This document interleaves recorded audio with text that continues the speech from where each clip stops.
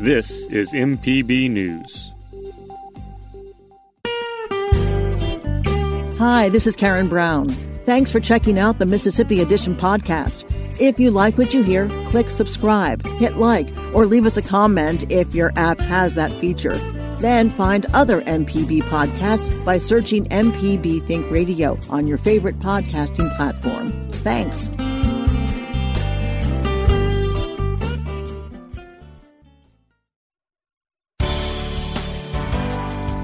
Good morning. It's 8:30 on Friday, September 18th. I'm Karen Brown, and this is Mississippi Edition on MPB Think Radio.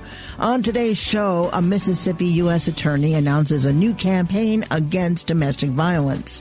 Then the Public Service Commission subpoenas telecom giant AT&T over questions regarding broadband expansion in the state.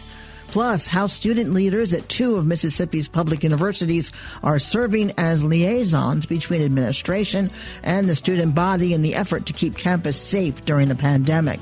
This is Mississippi Edition on MPB Think Radio. Families are staying home more during the coronavirus pandemic, and officials say this has led to a rise in domestic violence. In 2019, more than 10,000 calls were made to Mississippi law enforcement to report cases of domestic violence. U.S. Attorney of Mississippi's Southern District, Mike Hurst, says domestic violence continues to be an area of concern that has risen during the coronavirus pandemic. According to the Centers for Disease Control and Prevention, 1 in 4 women and 1 in 7 men will experience physical violence by their intimate partner at some point during their lifetime. About 1 in 3 women and 1 in 6 men experience some form of sexual assault during their lives. Intimate partner violence, sexual violence, and stalking affect over 10 million people each year. And sadly, as you all probably know, during the coronavirus pandemic, with school closures, shelter-in-place orders, the mounting stress from loss of jobs and other economic opportunities, many cities around our country have experienced an increase in calls and an increase in cases of domestic violence. And I would imagine we here in Mississippi are no different. Hurst is working with Northern District U.S. Attorney Chad Lamar to curb domestic violence in Mississippi. Lamar says it's a problem that impacts all. As we were both assistant U.S. attorneys, me in the Northern District and Mike in the Southern District of Mississippi, when we first took these offices, Mike and I pledged to one another that we would take on issues jointly to do not what's best only for the Northern District or the Southern District, but what's best for the entire state. And, by working together with our federal, state, and local partners, there's really no limit to what we can do. We just have to put our mind to it. We know that domestic violence has and continues to be a tremendous problem in American society. It is a significant issue, and it's a significant issue with ladies and likewise with men, although the vast majority of the victims, we all know, are ladies. Also, in our Native American community, the statistics are even higher. A shocking 4 out of 5 American, Indian, and Alaskan Native women will experience some form of domestic violence during their lifetimes. While domestic violence affects both men and women, many of the murders that are committed in the United States are the result of domestic violence, as Mr. Hurst said earlier. But the impact on our children is so great. Those that abuse their intimate partners are more likely to abuse their children in their home. This has a significant impact on our children, both physically and psychologically. Together, the attorneys are launching an initiative to curb this public health crisis. Operation Pheonecia, which will work towards removing guns from the hands of abusers, is named after Pheonecia Ratliff of Canton, who was killed by her ex-boyfriend after reporting him for domestic violence. Her mother, Suzanne Ratliff, offers advice to people facing domestic violence with our Kobe Vance. She hid her pain. She hid it, with a smile. So like I say, if you didn't know her, you would never knew that she was going through anything. She's always kept a smile. But I know deep down that she was really really hurting. And so now they're using, they've taken your daughter's name and put it on a platform to be able to use that to help other people that are in the same situation as her. What does that mean for you as a mother? Me as a mother, I'm overwhelmed about it. I'm so excited that they chose my daughter to name this operation after. I'm just happy about it because a lot of young people need to hear and know that before it's too late, they need to get out. So what have you been telling other mothers or their daughters around the state, or even just men who are going through domestic violence right now? What are you telling them as far as what they should do? Seek help. Seek help immediately. Do not be afraid. Do not be scared to go to law enforcement. That's what they're here for, to serve and protect. So seek immediately help. The first sign of any type of abuse, you need to seek help. Thank you so much for your time. No problem. $6 million in federal grants are going towards agencies and groups that help victims of abuse. Wendy Mahoney, executive director for the Mississippi Coalition Against Domestic Violence, says this funding will help victims seeking shelter and safety. Well, those federal funds come into our state and to our organization to help expand our services and resources, meaning technical assistance and training. Currently, we're going to expand our efforts for coordinated community response teams and looking at effective responses to domestic violence within the communities where our domestic violence shelter programs are throughout the state. And so can you talk about the process of helping assist someone get out from underneath the umbrella of domestic violence? Well, every situation is unique and different. Typically, an individual, once they make a decision that they want to leave the relationship, it's important to have a strategy in place, a plan of exiting the relationship. Because statistics show that once an individual chooses to leave the relationship, the abuser feels as though they're losing their power and control, and therefore the victim is at greater imminent danger when they're getting ready to leave. So we talk about educating individuals on what domestic violence is. We talk to them about their resources. How do you exit a relationship safely? And how do you gain yourself sufficiency and empowerment and all of those things to be able to move forward again more successfully? U.S. Attorney Hurst says the presence of a gun during a domestic violence situation increases the risk of homicide by 500%. Coming up, the Public Service Commission subpoenas telecom giant AT&T over questions regarding broadband expansion in the state. This is Mississippi Edition on MPB Think Radio. Hey, this is Malcolm White. I'm one of the hosts of the Mississippi Arts Hour, the arts interview show on Think Radio. Every week, we talk with visual artists, musicians, as well as people who help bring the arts to their communities. We hear about how each artist learned their craft and get some insight into their creative process. You can hear the Arts Hour every Sunday at 5 p.m. or listen anytime by subscribing to the show through your favorite podcast app. This is Mississippi Edition on MPB Think Radio. I'm Karen Brown. Major telecommunications conglomerate AT&T has agreed to provide the state of Mississippi records detailing how it used the almost $284 million it was paid by the federal government to expand Internet access in the state. Public Service Commissioner Brandon Presley said AT&T initially denied requests last week for records related to work it completed in the state to provide fixed wireless service access through the Connect America Fund. Earlier this week, he spoke with our Desiree Frazier, saying his office is charged with ensuring the work is done. These $280 million, the public service commissions in each state plays the role of oversight and for accountability on a state level basis to ensure that the federal funds are spent the way that they're intended. And so our job in this is oversight of the funds that have been awarded by the federal government. AT&T has been awarded that $283 million to make Internet service available to 133,000 locations or homes of businesses in the state.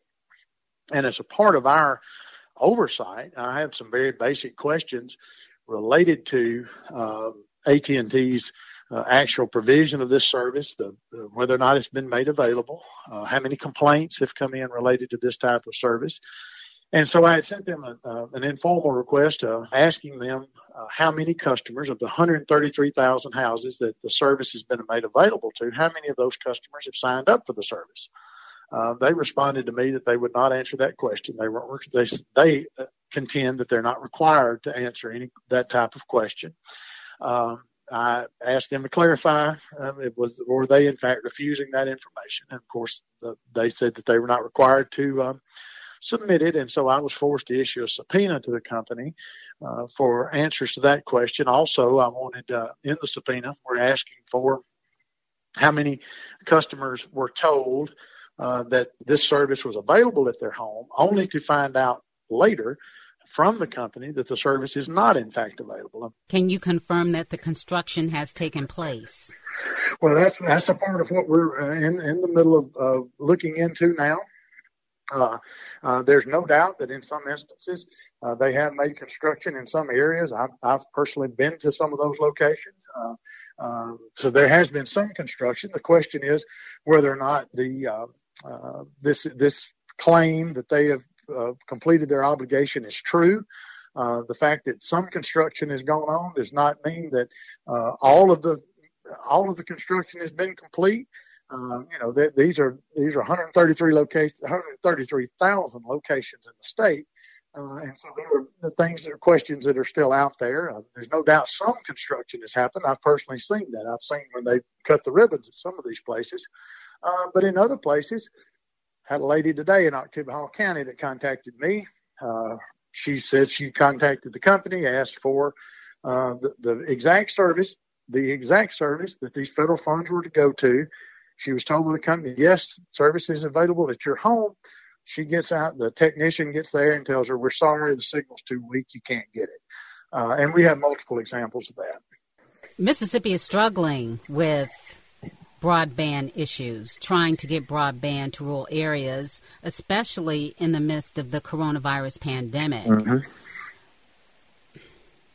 Your thoughts on having to go through this to find out what's going on? Well, I think that it's the coronavirus pandemic has just proven the need that is out there. And I think it also raises a question.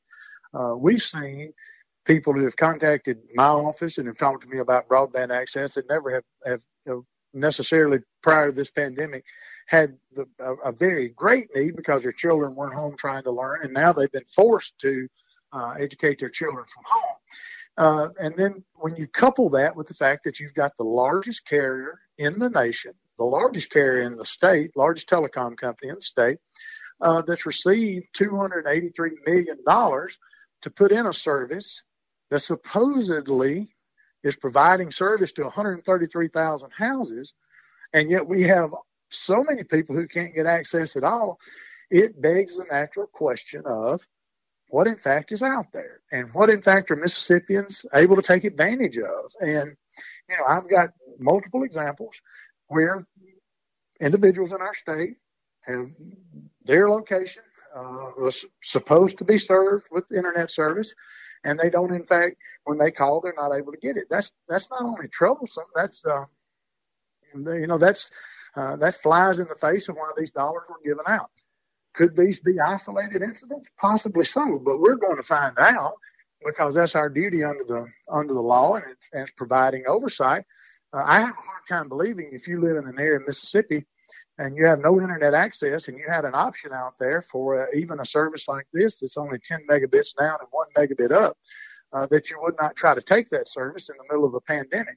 So we've got a need. The jury's returned a verdict on that. We definitely have a need. The question is, are these dollars being put to use like they were intended to 5 years ago before we had ever heard of coronavirus, before we'd ever heard of a pandemic, and before we had this flip of a switch to, distance education and telecommuting and things like that. And this is simply about accountability for millions of dollars that have been given to AT&T, that they've been subsidized by the government, federal government, not the state government, the federal government, to go out and put in service, and holding them account for what that they say they'll do. I'm blown away that they have such a problem. They forced us to issue a subpoena for very basic answers to basic questions. I mean, you got $283 million. We've asked you for 3 questions, and we have to issue a subpoena to get those answered. Their attitude seems to me to be, we'll take all the money we can get and answer as few of the questions as we have to. And that's unacceptable. Public Service Commissioner Brandon Presley with our Desiree Frazier. Coming up, how student leaders at 2 of Mississippi's public universities are serving as liaisons between administration and the student body in an effort to keep campus safe during a pandemic. This is Mississippi Edition on MPB Think Radio. Hi, I'm Walt Grayson. You can now listen to the wild, weird, and wonderful stories of Mississippi with Mile Marker. Blues Archive is a collection of sound recordings, photographs, memorabilia. Join me as we hit the roads of Mississippi on Mile Marker. We get researchers and blues fans from all over the world. Over 70,000 audio recordings in the Blues Archive. You can listen by going to mpbonline.org/radio or by using your favorite podcasting app. Mile Marker, a Mississippi Roads podcast. This is Mississippi Edition on MPB Think Radio. I'm Karen Brown. A close eye is being turned to college campuses this fall as students are resuming in-person learning. College students usually exhibit a level of independence and freedom often not reserved for their K-12 peers, which has led to concerns from health officials over the potential for widespread community transmission of COVID-19 on university campuses. They worry the social element of college life could lead to behaviors and practices that could cause outbreaks. To combat this, university administrators are leaning on student leadership to develop and communicate safety plans. Sarah Helen Skelton is a senior at Mississippi State University and chief of staff of the Student Association. She says at MSU, a joint task force is being utilized to coordinate efforts between student leadership and school administration. They've been meeting since it would have been right after, maybe a few weeks after spring break, kind of when all the students got sent home. They kind of immediately created this task force to come up with a plan and document to implement on campus. And they've just been continually meeting every week to give updates and, discuss everything regarding COVID. Yeah, this is a fluid process? It's changing. We get updates every week from our president, Tyler, and everything's changing pretty much every week. And, just as we get more information and people are adjusting. If someone doesn't follow the rules, they're not social distancing, they're not wearing a mask, other infractions, what is the process? What happens to them? So I believe that teachers actually have the authority to ask someone to leave their classroom if they're not wearing a mask, just because it's not following university guidelines in any way. And I actually haven't heard of any examples of that, so that's been really a blessing from Mississippi State that people have been willing to follow the procedures and, do what's best for everyone. But they can be asked to leave the class. And thankfully, all classes are offering an online option as well, so a lot of people are attending those. Is the task force also involved with the football program, football games, or is that a separate entity? So the task force is kind of like the umbrella for all the COVID committees, and so yes, it does handle, the tickets and things like that, but then also there's a smaller committee that talks about it as well.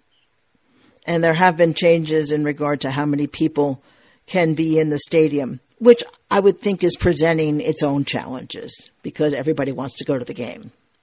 Yes, I know just from a student perspective, it's just been kind of crazy. We have our vice president sits on the committee that's been deciding student tickets, and it's 2,500 students can go into the game, and they're going to do like a lottery system, so you can log on like 15 minutes before, and if you're lucky, you get picked to sit in it. The 2,500 does include the band, and then right now the Student Association is looking into, but it may or may not, for the seniors to be able to go, since, it is our last year here.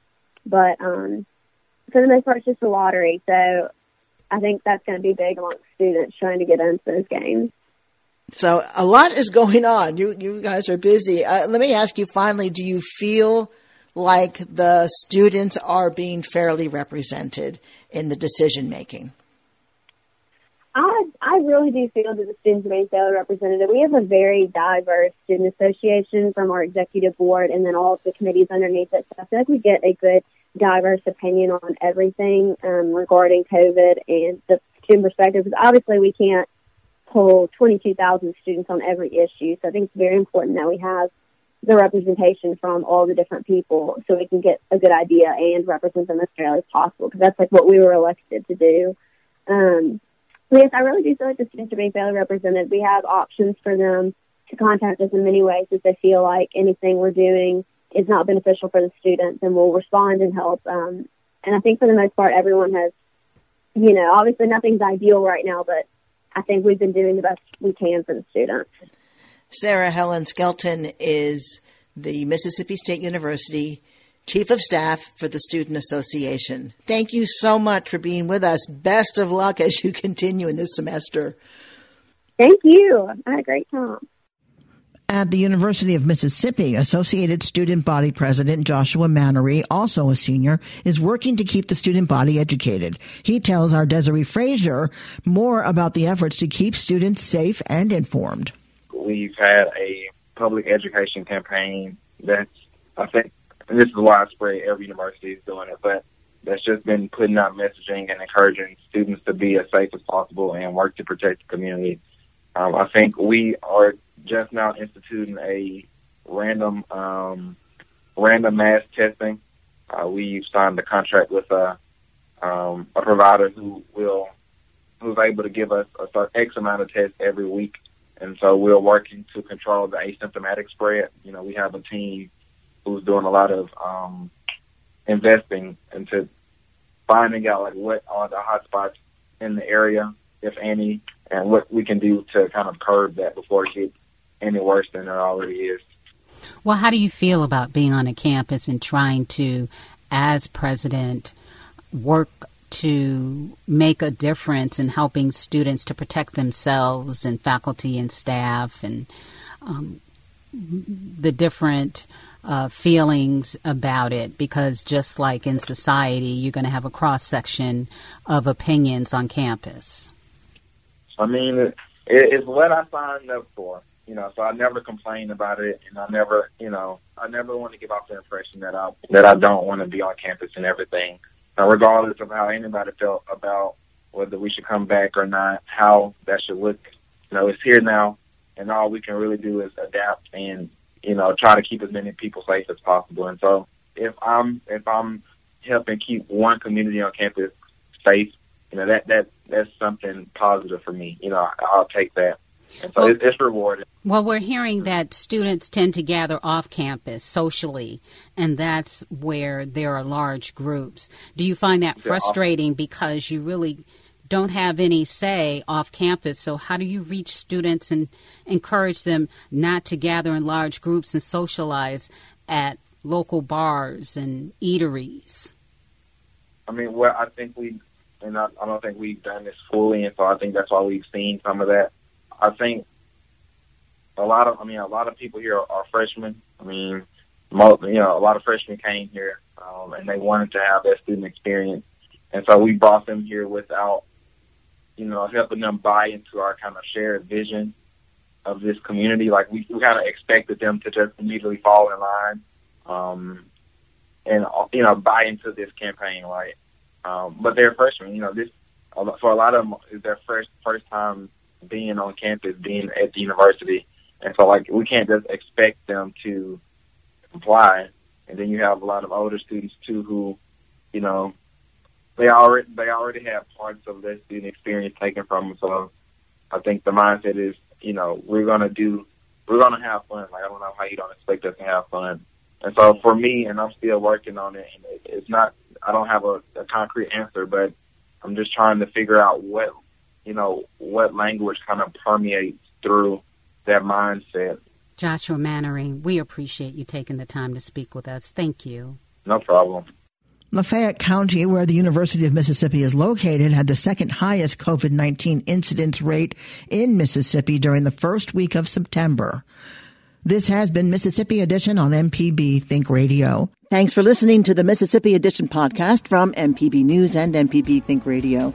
Don't forget to subscribe if you haven't already, and if your app lets you, leave a comment or review. We really do appreciate it.